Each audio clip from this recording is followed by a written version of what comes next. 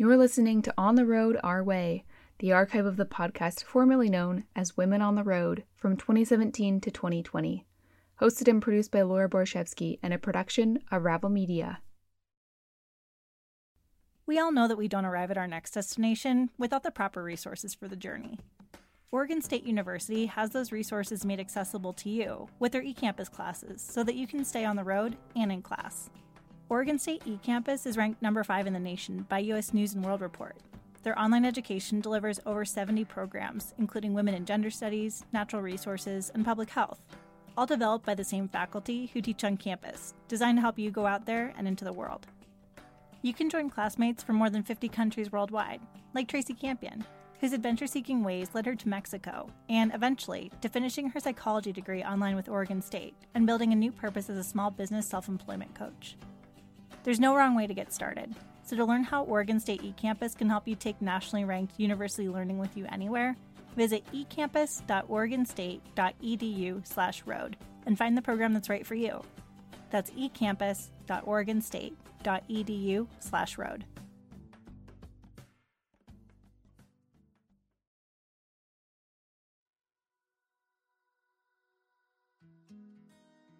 There's this idea that you have to have a Sprinter van and you have to live in it full time and you need to have like such and such amenities in it and you have to like go park it out in the mountains somewhere and take all these beautiful photos and whatever. But if you just like take a road trip in your Subaru and like throw a tent in the back, like who's to say that doesn't count as road travel or life on the road? I'm Laura Borshevsky, and you're listening to Women on the Road, a podcast to bring you closer to some of the honest experiences that life on the road has to offer from the perspective of women who've lived them firsthand. We don't like to often dwell on the negative, but there are plenty of barriers to entry to doing the things you love, especially the big, more audacious things you might want to do, like hitting the road. Sometimes the barrier is money. Sometimes it's friends and family. Sometimes it's systemic injustices. Sometimes it's social norms and expectations. And sometimes you join in too. That little voice in your head that tells yourself you can't do it, that you're too new, that you don't have the skills, that you're simply not qualified. If that's been you, or if that's you right now, then this episode was made with you in mind. Because Laura Edmondson, a digital creator, educator, podcast host, athlete, and DEI and sustainability consultant, she's got a lot to say about moving forward in the face of feeling unqualified and showing yourself that it's possible anyway. Currently, in light of the pandemic, she's off the road, but when it's safe to get back out there, Laura's a solo traveler, usually bringing her dog Willie along for the ride. Laura starts us off talking about her van and why her 2013 Ford Transit Connect turned out to be just the right vehicle for her to live and travel out of. And fun fact, this is the exact same kind of van I also found myself gravitating towards for solo travel, having built one out myself in 2018 with a friend. So you can bet I got pretty excited about asking her about her camper, why she chose it, and what's inside. I just loved that it was fuel efficient, number one, because I really try and prioritize sustainability, and I know that driving across the country is not the most sustainable way to travel, but I wanted to do it as sustainably as I thought I could. I also liked the stealth factor of it, because it's smaller. I feel like it's less likely that someone will think that there's somebody camping in it. I also liked the size just because it's easier to drive. I liked the price point. The smaller van is a lower price point, which was great. And the fact that I got a 2013 with pretty low miles, so that was more accessible to me. So yeah, there were a handful of reasons why I chose it. Yeah, and I know we both kind of nerded out a little bit about this when we first chatted, but one of the things that I love about the 2013 specifically, which you and I both have that same year of the Transit Connect, is that that's the last year that they made that model, which is significantly larger than the newer models that they have. So I feel like you really got like the newest version that's at the biggest size possible for that vehicle. Yeah, it was kind of perfect to get the larger body size in, like you said, the newest version, but it's not the newest like 2020 version because they're so much smaller. I knew that wouldn't be comfortable for me. But yeah, I did try and find like a 2013, which is the last year they made that body size, like you said. And I don't regret it at all. Getting the older van was definitely worth it. Yeah. What kinds of things do you have inside of your van? Like what comprises its camperness, for lack of a better word? Yeah, so I tried to make it like as homey as possible. I have a couch that folds out into about a twin-size bed, but it does sleep more than one person comfortably. I have a little countertop that is my kitchen and my workspace if I'm working in the van. I have a tiny little micro fridge. I think it's like a 12 soda can holding fridge, but it works. It keeps like a carton of almond milk and some hummus and stuff cold for me. I'm vegan, so I don't need a ton of stuff to be refrigerated, but it's nice to have the option. I have a solar panel, which gives me power, and it also is connected to the battery in the van, so I can charge it that way too when I'm driving. So I can just charge devices and keep my refrigerator and my fan running. And then on top of that, I always have my little dog with me, which always makes it feel like home. Oh my gosh, I didn't know you have a dog. Yep, his name is Willie. He's extremely adorable. He is the best van dog, especially for the size van that I have, because he's like 23 pounds. He's pretty small, but he loves to get outside and run around. But he's also cool with like doing long car trips too. He's very flexible and very down to just do whatever everybody else is doing. So he's like the perfect van dog. He doesn't take up a ton of space, and I'm used to sleeping, like having him sleep in the bed with me. So if that's not something you're cool with, then you might have to like rethink it. But I'm fine with him sleeping at the foot of the bed or like getting even under the covers with me, which I might get judged for, but I have a very close relationship with my dog, so. No judgment. That's super cute. What got you onto the road in the first place? I'd love to hear more about your story to actually making that transition. You know, I know it's on pause right now, but to making that transition to more full-time road travel. So I did van life maybe 4 years ago now. For about 5 months, I was on a kind of like a climbing trip in that van, and wasn't working at the time, so it was kind of temporary. But this time around, it's been more of a long-term plan. So I got this job where I could work remotely, and then I was going to be moving out of the apartment and the town that I'd lived in up in New Hampshire, and didn't know necessarily where I wanted to end up next. So I was like, well, I mean, I lived on the road before, why not do it again? And that way I can kind of tour the country and figure out where I want to move to permanently. And then now that COVID's hit, you know, everything's on pause, and I kind of haven't finished that tour and haven't made a decision yet, but that is what got me on the road initially. That and having a community of friends that's just so far flung across the country and around the world, having the flexibility to kind of spend time with them as I choose and while I'm traveling, it just seemed to make a lot of sense considering I didn't know where I wanted to go next. As Lara spent time outdoors and on the road pre-pandemic, something she took special notice of is what it seems to take in order to be considered a part of a community who values nature, let alone an athlete or an outdoor recreationalist of any kind. And what I appreciate about Lara's thoughts on this is that they go way beyond what's obvious or flashy. She spent some time in this conversation shifting focus away from who's already involved in outdoors conversations and instead centers who's actively being excluded and challenges us all to consider why that might be. I think there's a lot of misconception about what it means to be an outdoorist or like who gets to call themselves outdoorsy. Going to your local park and having a picnic with your friends could be the time that you spend outdoors. Going to take a walk by the creek outside your house could be the time that you choose to spend outdoors. Like working in your garden could be the time you choose to spend outdoors. There are all these different ways that people have been getting outside that aren't necessarily featured on the cover of a certain outdoor magazine. So I think that it's important to notice that there are more people getting outside. Yes, that's true. But there's also strategically forgotten history of people that have already been outside that just doesn't get acknowledged for whatever reason, which I find really frustrating. I also think that there are a lot of expectations for who gets the most recognition for being outside. Like I'll speak about climbing. You need to be climbing the hardest. That doesn't necessarily reflect your effort because climbing a quote-unquote easier grade might require the same amount of effort from somebody, but the person who's doing it the hardest gets the most recognition. The people who are suffering the most is something that I like to point to a lot. The people who are willing to get up in the early crack of dawn and hike out 5 miles to do some line of climbing that nobody's ever touched before. And it's like, you suffered really hard because you had to get up early and it was cold and it was hard and blah, blah, blah. But something that I've started to reflect on and speak about with my friends is like how much suffering there already is in my life, in the lives of other Black women, in other BIPOC folks, other marginalized communities already experience so much pain and suffering. I don't want to bring that into my hobby. I want my hobby to be something that's enjoyable. And I find it a little frustrating to see that that's not always the thing that is glorified the most in the outdoors, just having fun.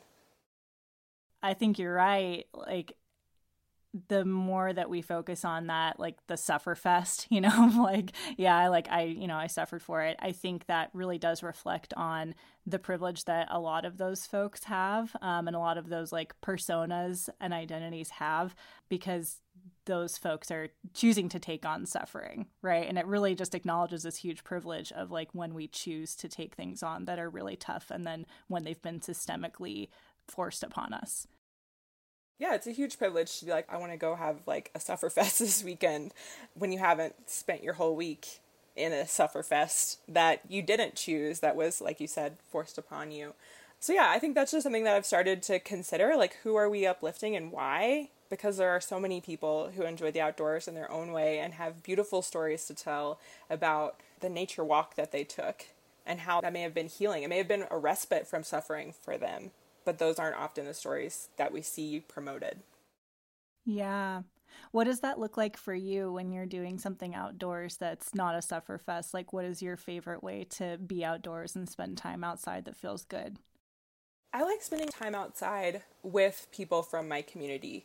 That's always been like a really big link to the outdoors for me, is through community. It's, I'll say, pretty rare that I just like go out into nature by myself. If I do, it's for usually like a specific reason, because I need some time alone. But like I said, it's pretty rare. I would say most of the times when I'm getting outside, it's because I'm going with people from my community who I want to spend time with, and nature is kind of the conduit for that.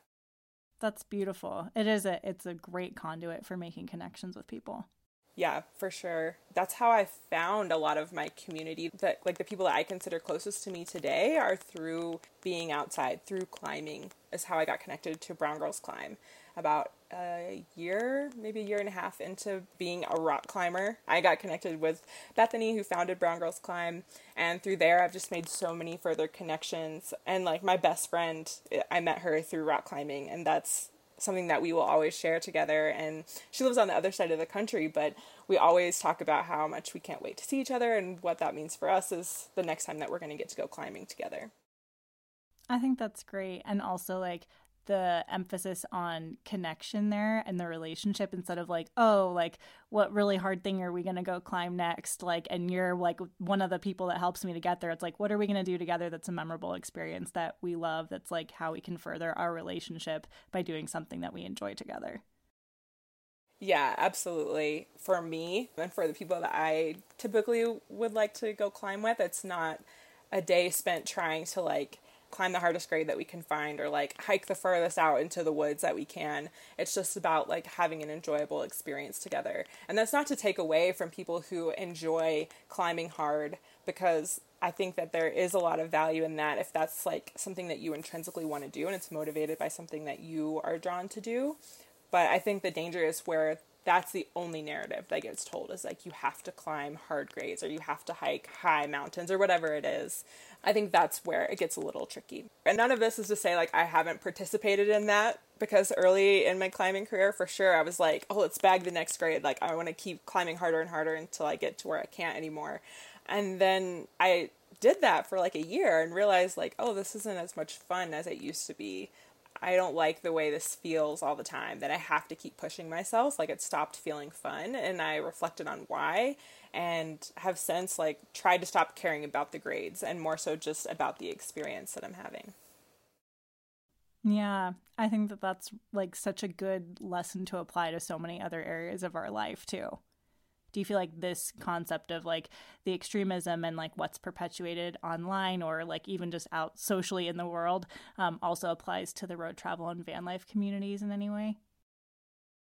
Yeah, for sure. The road travel community, I mean, like there's this idea that you have to have a Sprinter van and you have to live in it full time and you need to have like such and such amenities in it and you have to like go park it out in the mountains somewhere and take all these beautiful photos and whatever. But if you just like take a road trip in your Subaru and like throw a tent in the back, like who's to say that doesn't count as road travel or life on the road?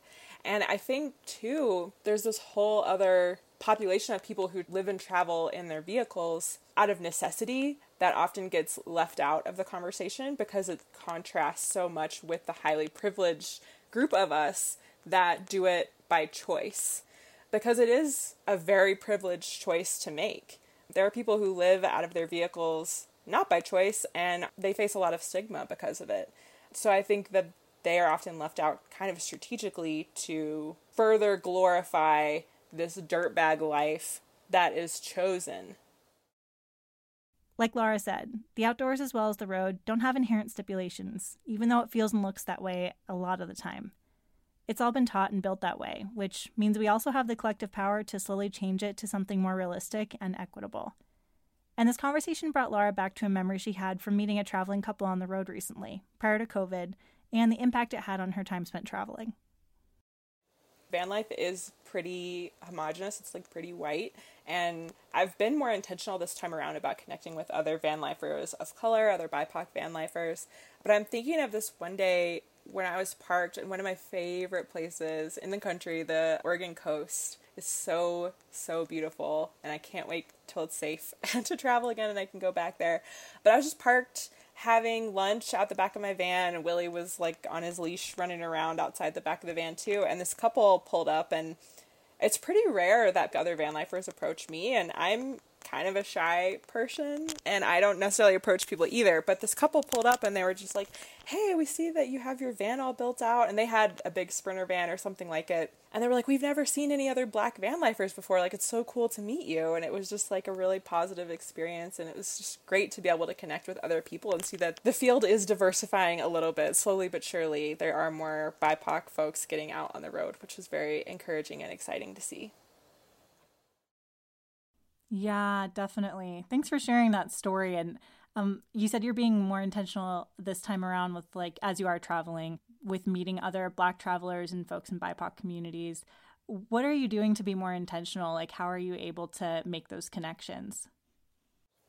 I started following Diversify Van Life on Instagram, so I've connected with folks there. They kind of share other people from the margin, so it could be BIPOC, it could be LGBTQ, it could be people with disabilities, all these different people in the margins who are doing van life. And so I've been trying to like follow other folks who are Black or solo women or whatever it may be, and trying to build community that way. And I haven't encountered any of them on the road yet, but hopefully one day we can have a little Diversify Van Life meetup or something. That would be pretty cool. One of the things that first drew us to Laura online within the road travel community, aside from her van, was how she talked about safety on the road. And while everyone has their own specific take on what safety means to them, we thought that Laura brought a lot of honesty as well as a comprehensive outlook on road travel safety. So we asked her to share some of her biggest considerations when she does find herself on the road again, mainly traveling solo, as well as what she did in advance of setting off by herself to begin with. So safety is definitely something that I considered pretty heavily, considering going on the road as a single woman, you know, as a Black woman. There are lots of layers to how I approached the safety aspect of traveling on the road by myself. So a couple of things that I did, I took a self-defense class, which I didn't necessarily take thinking I was going to need it for road travel, because I took it a few months before I even bought my van and before I was even really considering road travel. But I'm really glad that I did, because it makes me feel a little bit safer and a little bit more confident being on my own. So if there's anybody out there who has access to a free or low-cost self-defense class, definitely would recommend that. I have a few safety tools that I keep with me. So like mace, a taser, whatever you feel comfortable using, make sure you know how to use it and you know where it is, especially before you go to sleep. Another tip, make sure you know where your keys are before you go to sleep. I keep mine on a hook right next to my bed, and I always keep the front seat clear. So if I needed to ever jump in the front seat and get out of a tight spot, I could do that pretty quickly. Having my dog, I think, helps me stay safe because he's not very big or aggressive, but he is very alert and aware of our surroundings. So if he hears something, he's going to wake me up in the middle of the night for sure because he likes to bark at strangers. As far as like traveling and like interacting with police, which is a safety concern of mine, I have a bright colored envelope that I keep in my glove compartment, so it's very easy to spot if I'm ever pulled over with my information in it. I can just reach in and grab that out rather than have to shuffle through my owner's manual and, you know, the receipt from the last oil change I got and everything else that's in there. So it's very easy for me to spot and pull that out and have it ready to go. I try to never park myself in whenever I'm parking overnight, so I try and park in a place that I'm able to back and pull out of. That way I can't be blocked in easily. I try and always park around other people, which is probably pretty common sense. I always try and let at least one person know exactly where I am if I'm parking by myself. And on the other side of that, I try to not publicly post where I am until after I've left. The one other thing I would recommend is the iOverlander app, which if you're in a van, you've probably heard of it. If you haven't, definitely check it out. It's free. But reading and also leaving reviews is really key on the safety or the sketchiness of an area. I've definitely defaulted to like the spot that is less scenic but has a positive safety review versus a spot that's more scenic and either doesn't have a review or says like, oh, it was completely deserted. Like for some people that might be enticing. For me, that's a little bit off-putting. So I always try and just like err on the side of safety and forgo scenery until the daylight. You don't have to answer this question if you don't want to, but I'm curious. For you, what is it about somewhere being desolate that feels like off-putting for you? Because I know that, yeah, a lot of people have different schools of thought on that. And for some folks, parking around people makes them really uncomfortable. But for you, it sounds like that's the opposite. Yeah, I guess I just like have faith in the greater good that if something were to happen to me, if there were other people around, they would help. And maybe that's not true. I know there are plenty of examples where that hasn't been the case, but it does make me feel safer. I also think it might be off-putting for people to do something bad if they know that there are other people around to witness and potentially intervene. Again, I know there are plenty of examples where nothing has happened and people have just been left to fend for themselves despite innumerable witnesses, but it gives me like peace of mind. I also always try and park somewhere where I have cell service, and if some place is like remote, it's probably not going to have great cell service where calling for help is going to be difficult. No, that's so true.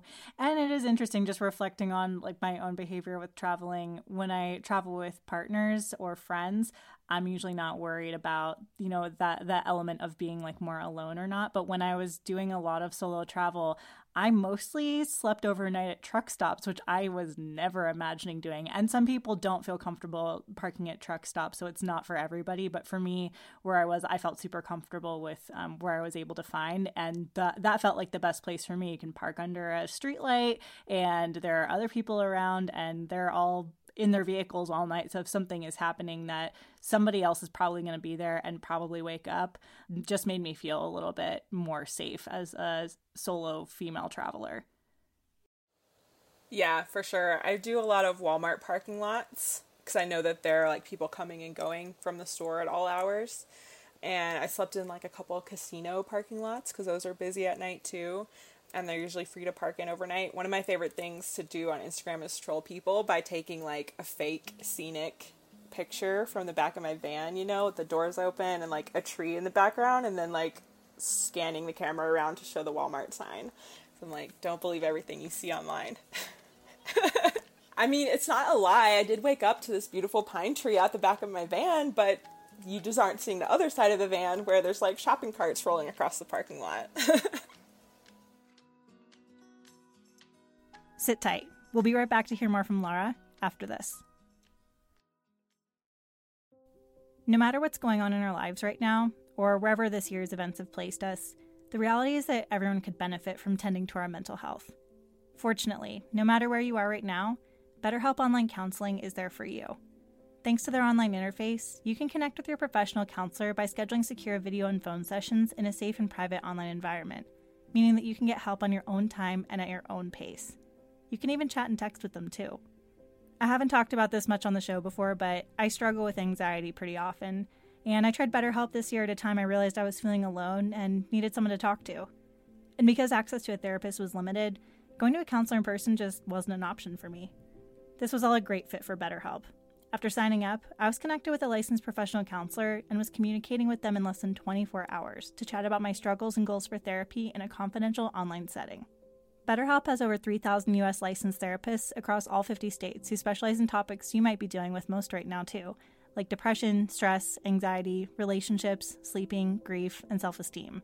And you can customize your needs to get the best therapist fit for you. What's more is that you can start and stop at any time, so you can focus on getting the support you truly need and when.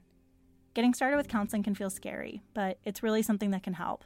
And with BetterHelp, which takes affordability into consideration and operates on a sliding scale, you can get started today, even if you don't have an insurance plan that covers mental health services. Women on the Road listeners get 10% off your first month with discount code ROAD. To get started, go to betterhelp.com/road. Simply fill out a questionnaire to help them assess your needs and get matched with a counselor you'll love so you can start feeling better inside out. Visit betterhelp.com/road and use promo code ROAD for 10% off.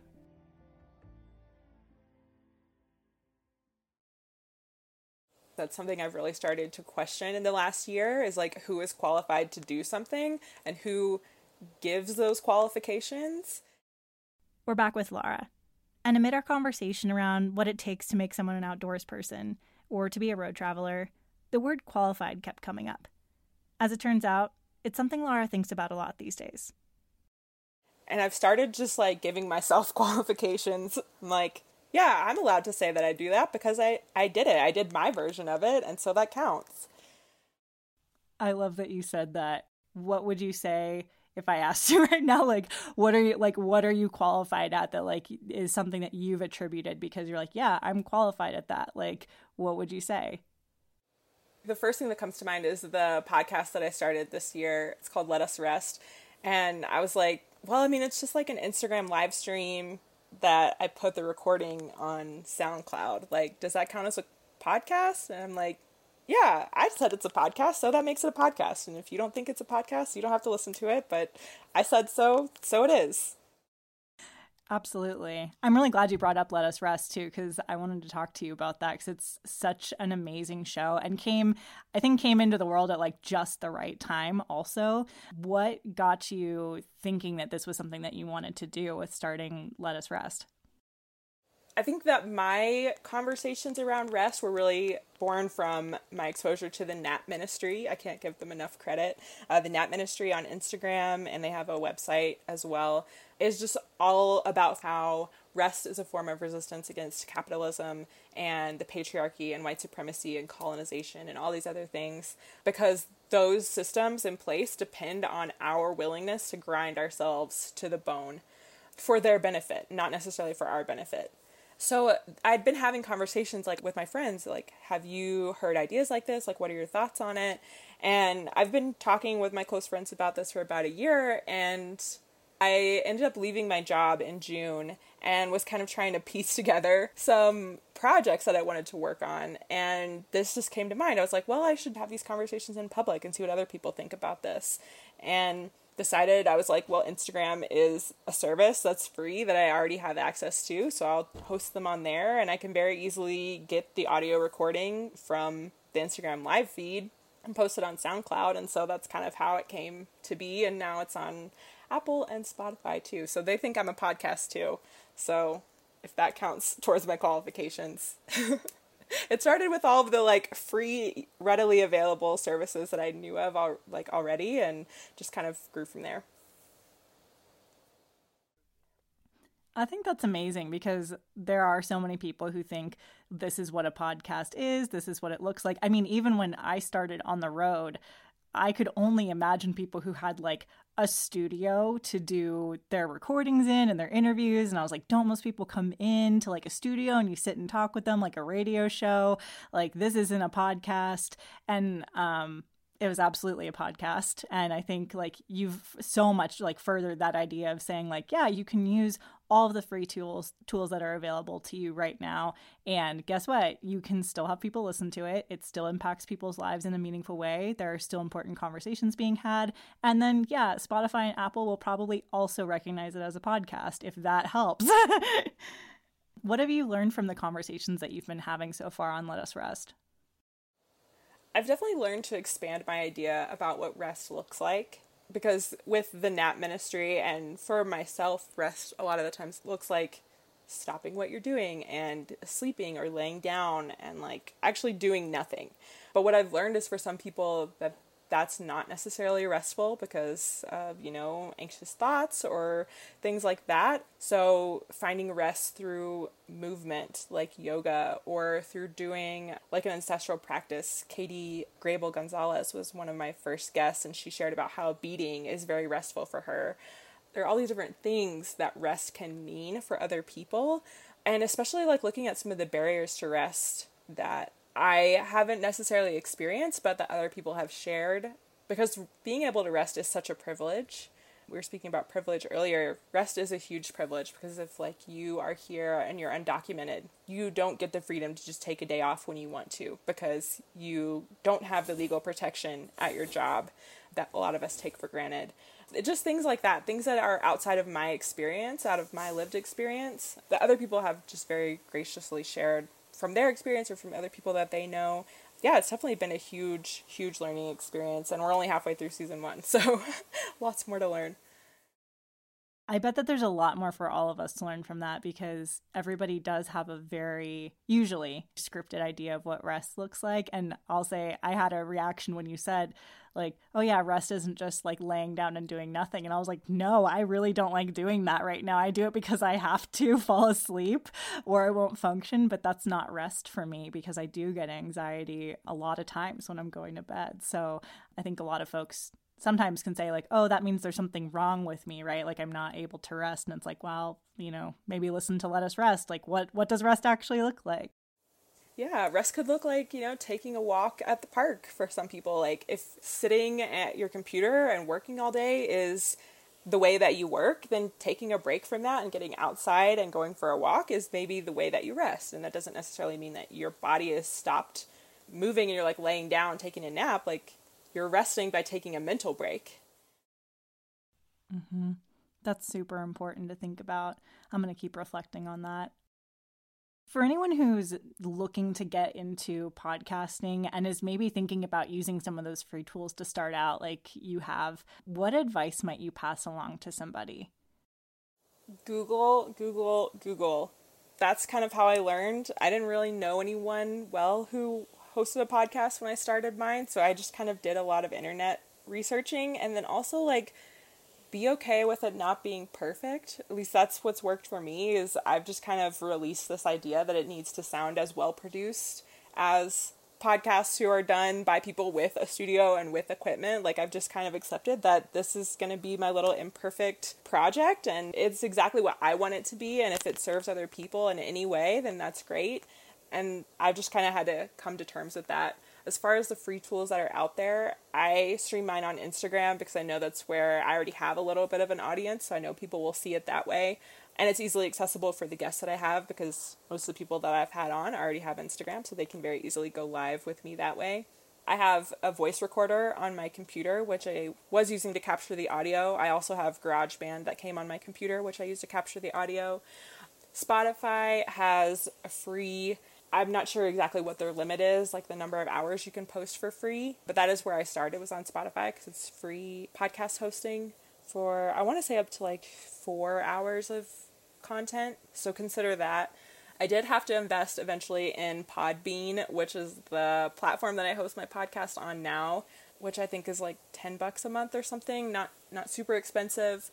But I've also crowdfunded a lot of what I do for the podcast. I just kind of put my Venmo at the end of each episode, and if people want to support that way, they do, and that's kind of how I've been able to afford these small little pieces that I have had to pay for. But there are a lot of free tools out there. To wrap things up, Laura shares something folks who want to get into road travel for the first time probably need to hear. And even though she's no stranger to living in a camper, the same advice is something she's been telling herself a lot lately too. So whether you're new to the road or not, you probably need to hear this.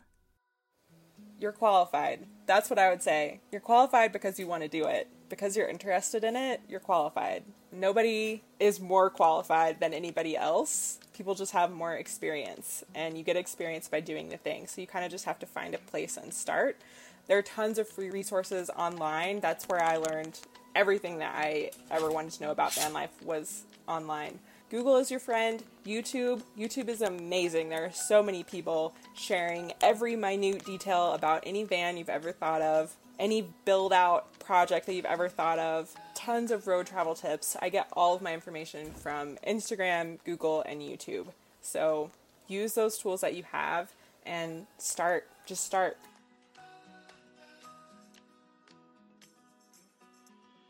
Thank you so much to Laura Edmondson for her time, expertise, and honesty in this conversation. It was a delight to have you on the show. To see more of what Laura's up to these days, she shares everything from her travel memories to extremely thoughtful anti-racism and sustainability lessons. You can find her on Instagram at laura.edmondson. You also will definitely want to tune into her podcast, Let Us Rest, which you can find on Spotify and Apple Podcasts. We'll be back in 2 weeks, so in the meantime, make sure to find us on social media.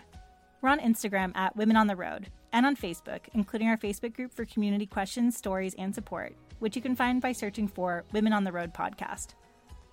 Thanks again to our sponsors, Oregon State eCampus and BetterHelp. Music is by Philip Kuchias, Handsome and Gretel, and Chapters. Women on the Road is a production of Ravel Media.